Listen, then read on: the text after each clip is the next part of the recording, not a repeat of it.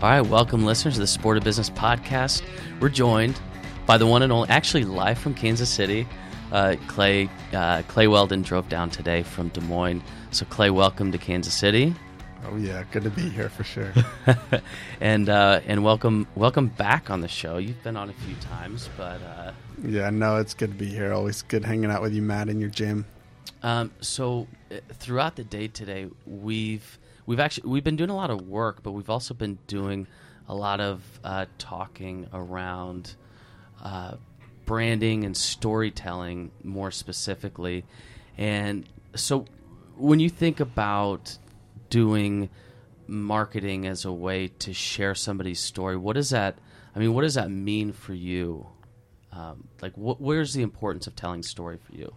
Well, yeah, no, it's been really fun talking to you about stories and what does that mean to our clients? What does that mean to us as like a team here at 321 Go to help resonate more with our clients and just with our audience? And so stories are just, they just make it real. They make it real for not only for you as a gym owner to understand whether it's business principles and how they relate to you, but also for your members, because if your members can relate to a story, which is why we talk about, how before and after, just telling those stories of how a member came from one place and have achieved their goals, it really helps other people resonate. And they're like, hey, if that person can do it, I can do it as well.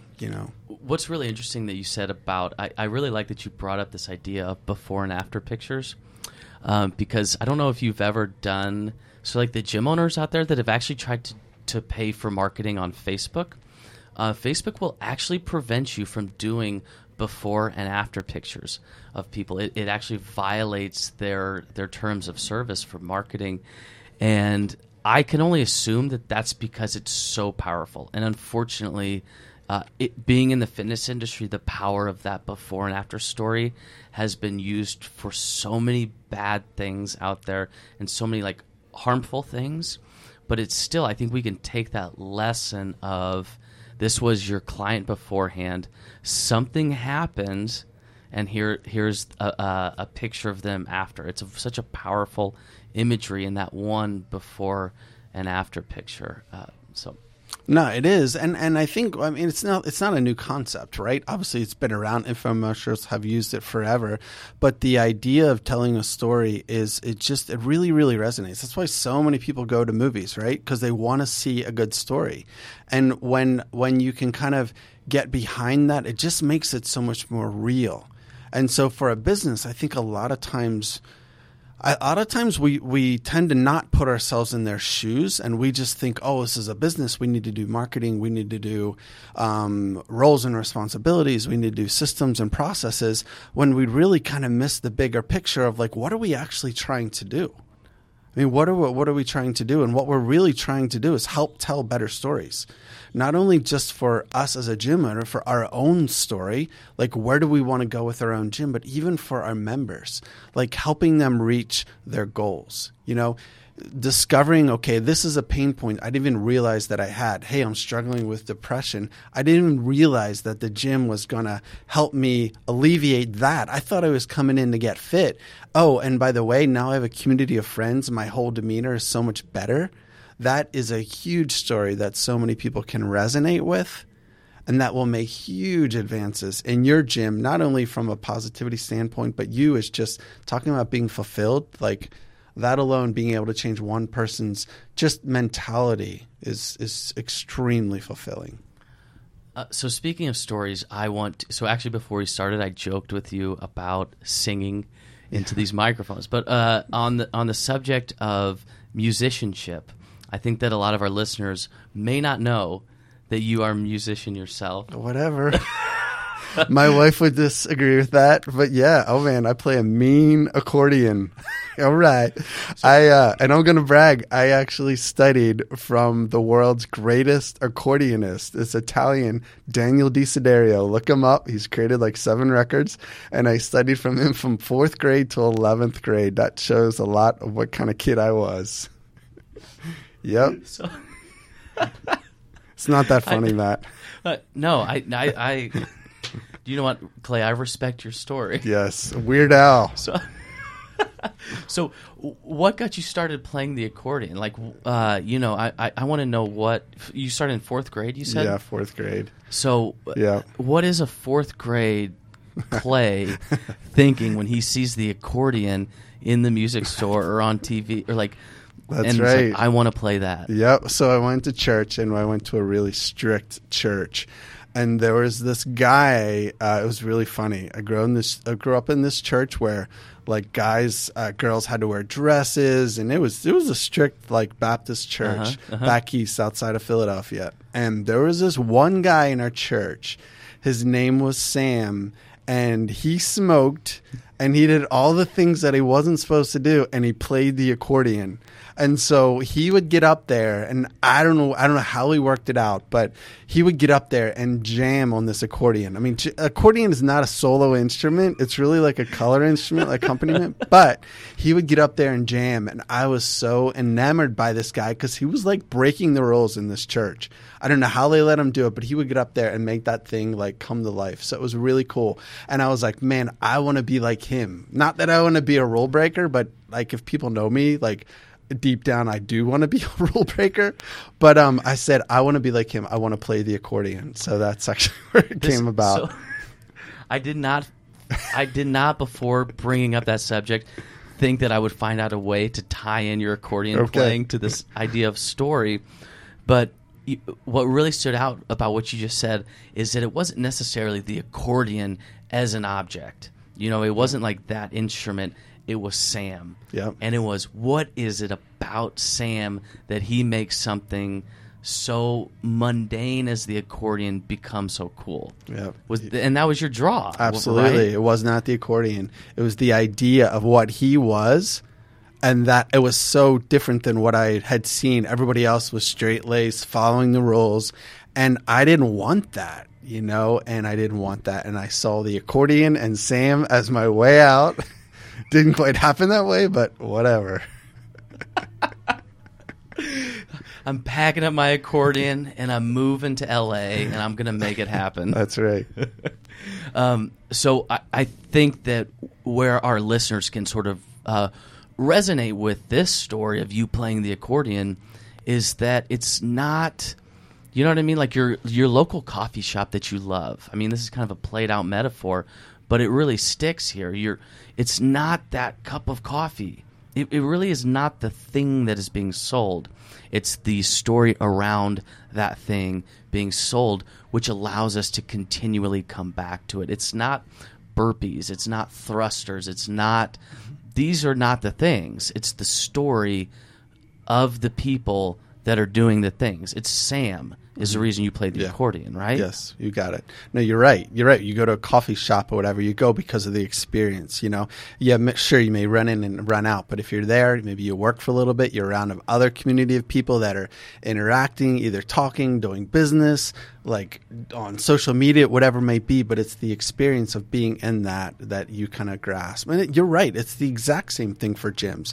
Like we don't go into the gym to do like the burpees or the thrusters. We go in there because the experience that we're going to get, you know, and the reason why we go back is because of the experience that we want to get. You know, if you're just going in there because like, oh, sweet, I'm only paying, these guys are the lowest price, the lowest monthly price in our area, you know, you're not going to stick around because that's not the experience you're going after, you know. So just that whole idea of story. And if you can put yourself in your client's shoes and think about what is it that they want, you know, do they want burpees and thrusters? Okay, we'll give them the lowest price per month. You know, you're not going to keep them. But if you're looking for someone that's going to stick around, how can you create an experience for them?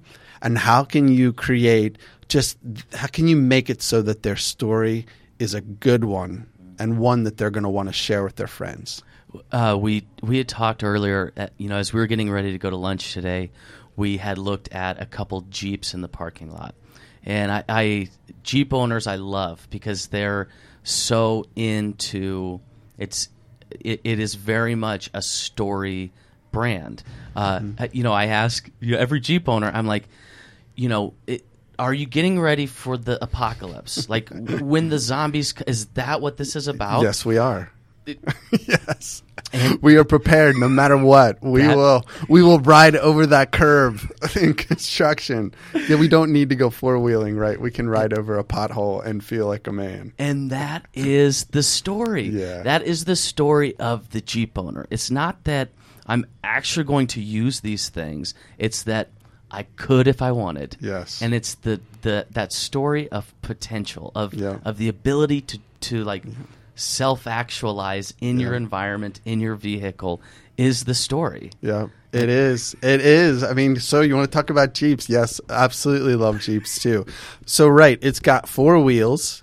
It's got seats just like anything. I could be riding a Prius. I could be riding a Honda Accord, a Porsche, Ferrari, or Jeep. But it's how we feel, how I feel when I'm riding that Jeep that I love. And honestly, I don't care what anybody else thinks. I mean, that's great that they may like it, but me, like, rumbling down the road in this big fat Tonka toy is awesome, you know? And so, yeah, it's how I feel when I'm doing it. It's not the actual driving the Jeep. Precisely. And so that Rubicon that we were looking at, you know, I went and grabbed lunch with that guy a couple weeks ago, and we were talking about this trail that he does, and I drive a 4Runner, which you were in, and I was like, so in my 4Runner, in 4 low, could I get to that trail? And he's like, yeah, you could get there. And he's like, but when you get there, you wouldn't be able to drive over rocks. And he's like, that's the difference. Yeah. That's what we're about, is that once you're out there, you're on the trails, can you just go ahead and put one wheel up on that rock? Yeah. Yes. And he's like, that's what it's about. And I was like, I can dig that. I can really, I mean, yeah. So back to your story, Clay, because I really enjoy kind of hearing some of these things about you. And I think that the listeners also really appreciate that as well, that your sort of transparency and honesty. So we did get into a discussion over lunch today over the founding of 321 Go Project. We've talked about this a little bit, but today we kind of went somewhere a little bit more emotional about that founding. So give us an idea of what that looked like and what precipitated the founding of the company. Sure. So 321 Go is definitely a really, really cool story, and it's a story that honestly was like, graduated from college way back when, like 1998, and then got into a job that I thought that I would enjoy, and then got stuck in something that are like getting little advances in corporate America, working for company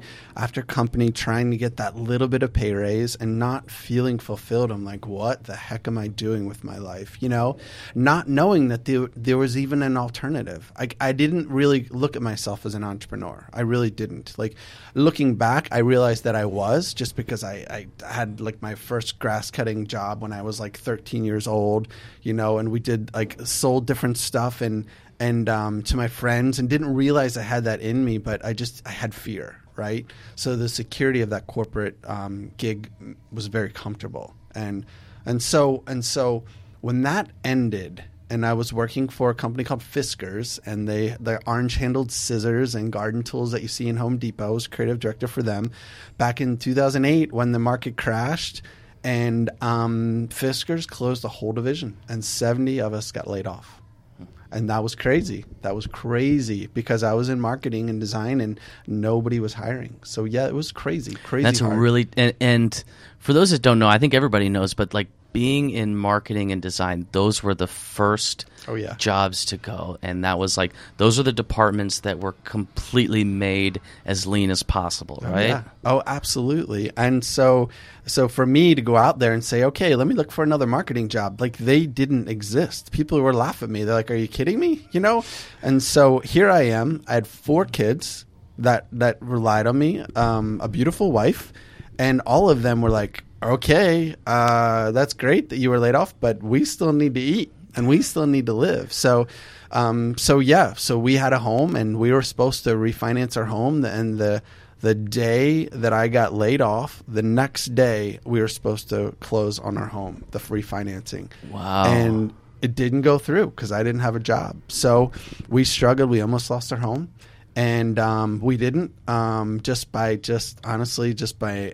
lots of prayer, and just were able to work it out with the bank. But it was a lot of hard work. But we were able to figure it out.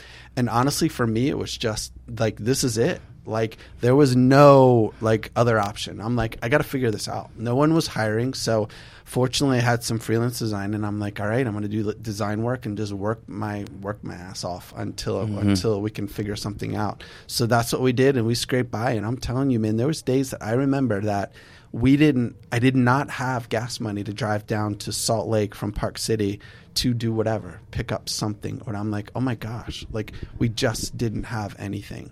So,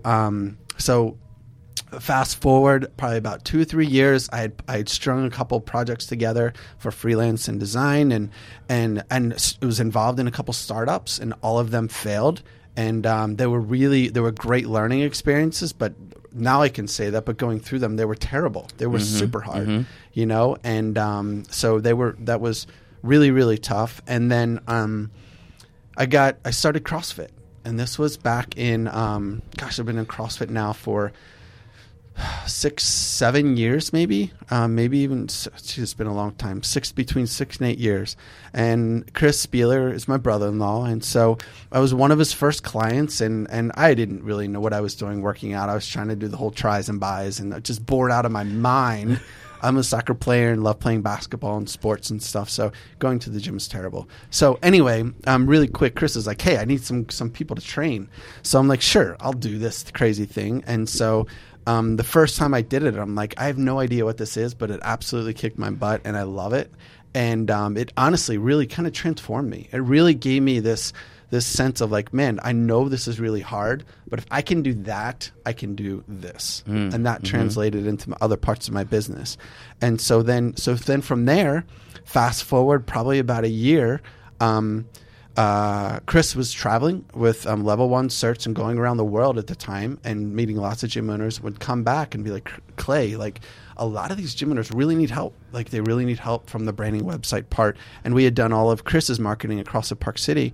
So he's like, man, there's really an opportunity here. So that's where 321 Go started. Honestly, it just came out of just an idea that Chris and I had, and then also just from my background. And so that's it, man. That's where the story came from. So like the seminal part of your story here is like you're back up against the wall. Yeah. You know what I mean? And you know, coming out of that experience of being laid off, struggling, not having gas money. I mean, that's intense. Yeah, it was intense. And then for you, so now you're a client of Chris's. Yeah. You are now an athlete. Yeah. And you have this, and now you've got this story every single day where it just starts off like, hey, this guy is looking for clients, and I went and trained with him. But now that experience transformed into, I go here for like mental resilience. Because I can do this, I can do everything outside of here. Yeah. You know, and so back to this original conversation of as the gym owner, who are your clients? What is their story? Your thrusters and burpees don't matter at that point. You know, it's coming out of there and having like the mental wherewithal to finish your day, finish your week, because you did thrusters and burpees. You know, the thrusters and burpees are an afterthought of that experience, right? Agreed. Yeah, I couldn't agree more. I mean, and what you said is absolutely true. Like for me mentally, it's really helped me understand, like having my back against the wall is just really understanding the clients that we work with, knowing that like, hey man, like I was there, like I know what it's like to be like working a full-time job, trying to make it and building your business, you know, on your back with no one kind of like giving you anything, you know, so I know what that's like. And so that has really helped me and also for us as a company to really understand our clients more, to say, hey, you know, we know where you've been. We know what it's like. Hey, we're here to help you through it, you know. I think that resonates. So you started 321 Go based off of this need from Chris's traveling around the world, hearing all of these things. Do you remember when you started the company, what was that kind of like first big victory that you felt? Like where you're like, oh my gosh, this is resonating, like somebody gets it. What I'm putting out into the world matters. Do you remember one of those first experiences? Yeah. It was a year after we started. honestly, the first year of 3, 2, 1, Go, my wife was so, okay, not going to tear her apart because Julie is awesome, but she was like, Clay, this better work, because it had been a long time where we were struggling. And I'm like, I just truly believe, you know how when you have that gut that you're like, hey, it's not going to be easy, but you know, like the end result's going to be worth it. Mm-hmm. You know, which I know a lot of gym owners feel like they're struggling, but they see the end in sight. They see that light at the end of the tunnel. That's what it was for me. And that first year was terrible. I mean, I think I can count on my hand the number of websites that we built on one hand. And I'm like, oh gosh, this better work, you know? And honestly, a year to the day, which is crazy to me, because I remember we started January 5th is when we launched the website, and I did the logo, and it was really cool to kind of give it like, here we are, like presenting ourselves to the world. The one person like my mom who clicked on the website, right? But a year to the day, like I remember we had just finished Matt Chan's website, CrossFit Verve. Yep.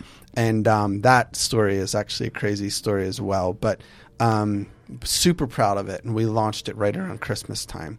And right after the first of the year, honestly, a year to the day, somehow like that website really helped us kind of get going. And it's opened up this like floodgate of like people that like, okay, well, if you built his and you built CrossFit Park City, you must have some clue of what you're doing. You know, we'll give you an opportunity. And honestly, when I didn't have to, the big win for me is when I actually didn't have to talk to somebody and they still gave me money. I didn't have to convince them or try and sell them to, I got money saying, hey, we want you to build a website. We trust you from what you've put on your own website. So does that make sense? That makes complete sense. That was huge for me. I really like that because I think a lot of gym owners can resonate with that idea of, I get a lead from my website and I got to call them right away. Yeah. You know what I mean? But that feeling of like my reputation is the reason that you're here. Yeah. That like it's, you're. So I love that. So that's the high point. Low points on the journey. Is there anything that's sticking out to you of like, man, this is a struggle? Because I think that sometimes people get the perception, and if you listen back to the podcast that Julie and I did together, that was sort of born out of hearing from a lot of gym owners and talking to them on the phone and getting Facebook messages from them, and they're like, am I the only one that's struggling? Am I the only one that has days that I absolutely hate and like wondering why I opened my business? And we've always talked about transparency and like it's not all great. Like we've made mistakes, we've had difficult times. So, what are some of those tough times? Obviously, that first year was rough, but can you think of any others that really stand out to you? Sure, that first year was really, really rough, but it was a really growing and really helped build resilience, I think, because then once I believe that the life of an entrepreneur is definitely a very lonely road. Most of the time, it's very lonely. There's small parts where you get this like attaboy or where you get this pat on the back, and these successes. But for the most part, it's that it's that hustle, it's that persistence, the perseverance that you're in it, doing it day by day. Well, there's no one standing over you saying, good job, keep going, So that road of an entrepreneur is very, very lonely, when you're sitting behind your desk. And so with that being said, like, the struggle is definitely real. Like, it's been hard because, people think that especially when you put yourself out there, that a lot of people are very willing to criticize, whether it's like, and you take it personally. So I think that's been really hard for me because I tend to take a lot of things personally.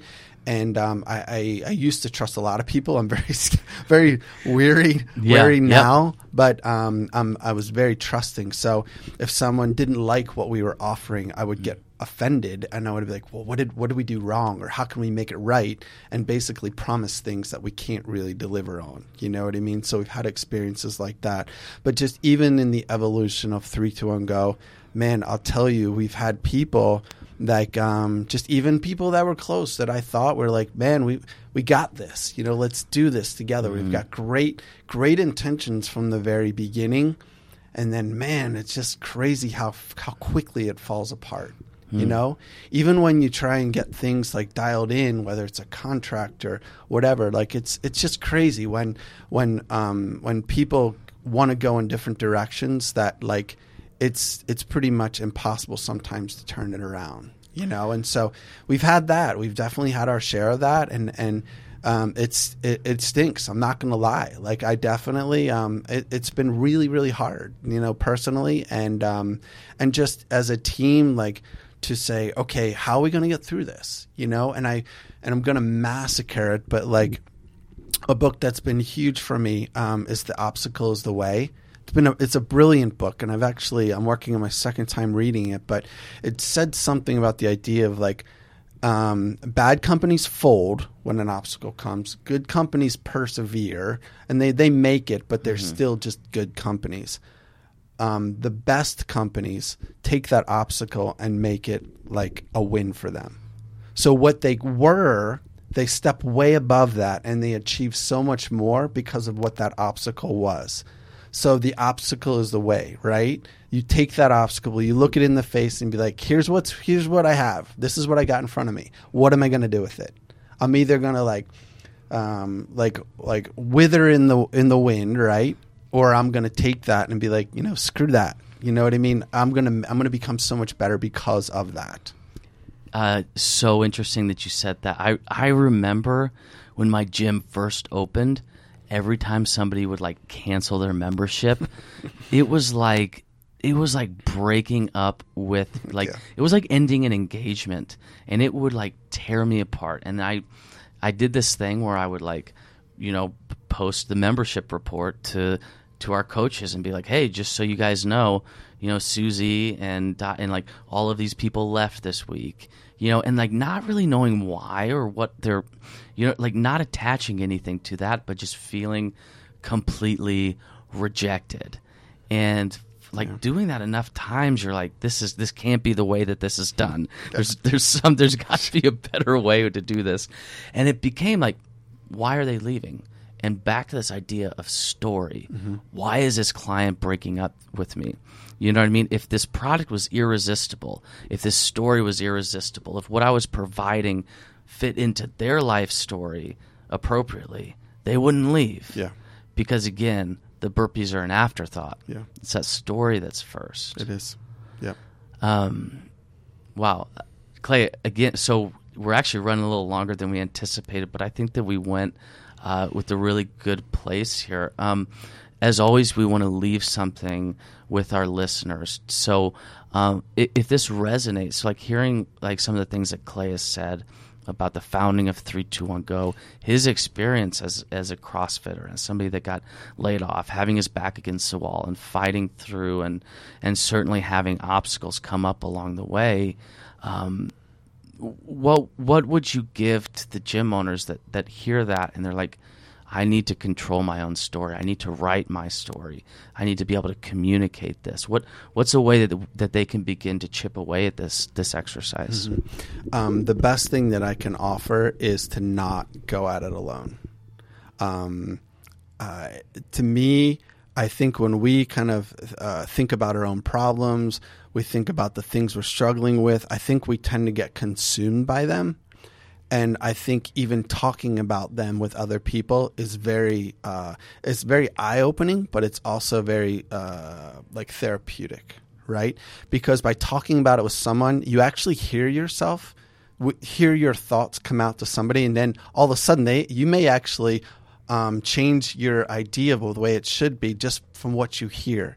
So by hearing yourself speak, sometimes you can say, hey, what was I thinking? Like, that's not even what I should be doing. So my best thing is not go at it alone. Knowing that the life of an entrepreneur is very lonely, do whatever you can to change that. Because that's a given. We know that's going to happen. But put yourself out there. Find a networking group. Go to Meetup and find a local business entrepreneur group that you can connect with and realize that you're not in it alone. There's a lot of other people. Connect with other gym owners and say, hey, what are you struggling with? How can we help each other? You know, you're not the only one. And I think once I realized that, and I didn't think I was some loser, like that I couldn't figure this out, and that, man, I keep failing, I realized that, like, man, that's part of it. Like, that's part of the journey. That's part of the story, is to fail. Because if you don't fail, obviously you need to learn from that, like, and not have that, make that same mistake again. But success will come. It's just inevitable. If you keep trying, eventually something is going to stick. Something is going to resonate with your clients. But don't give up. That's Clay. That's incredible. That resonates with me a lot. I love this idea of not going it alone, trusting in other people, talking about the process, and So Clay, thanks for taking the time to come. To come to Kansas City. I always enjoy our time in Kansas City together, and thanks for sticking around to be on the show. Yeah, buddy. Thank you.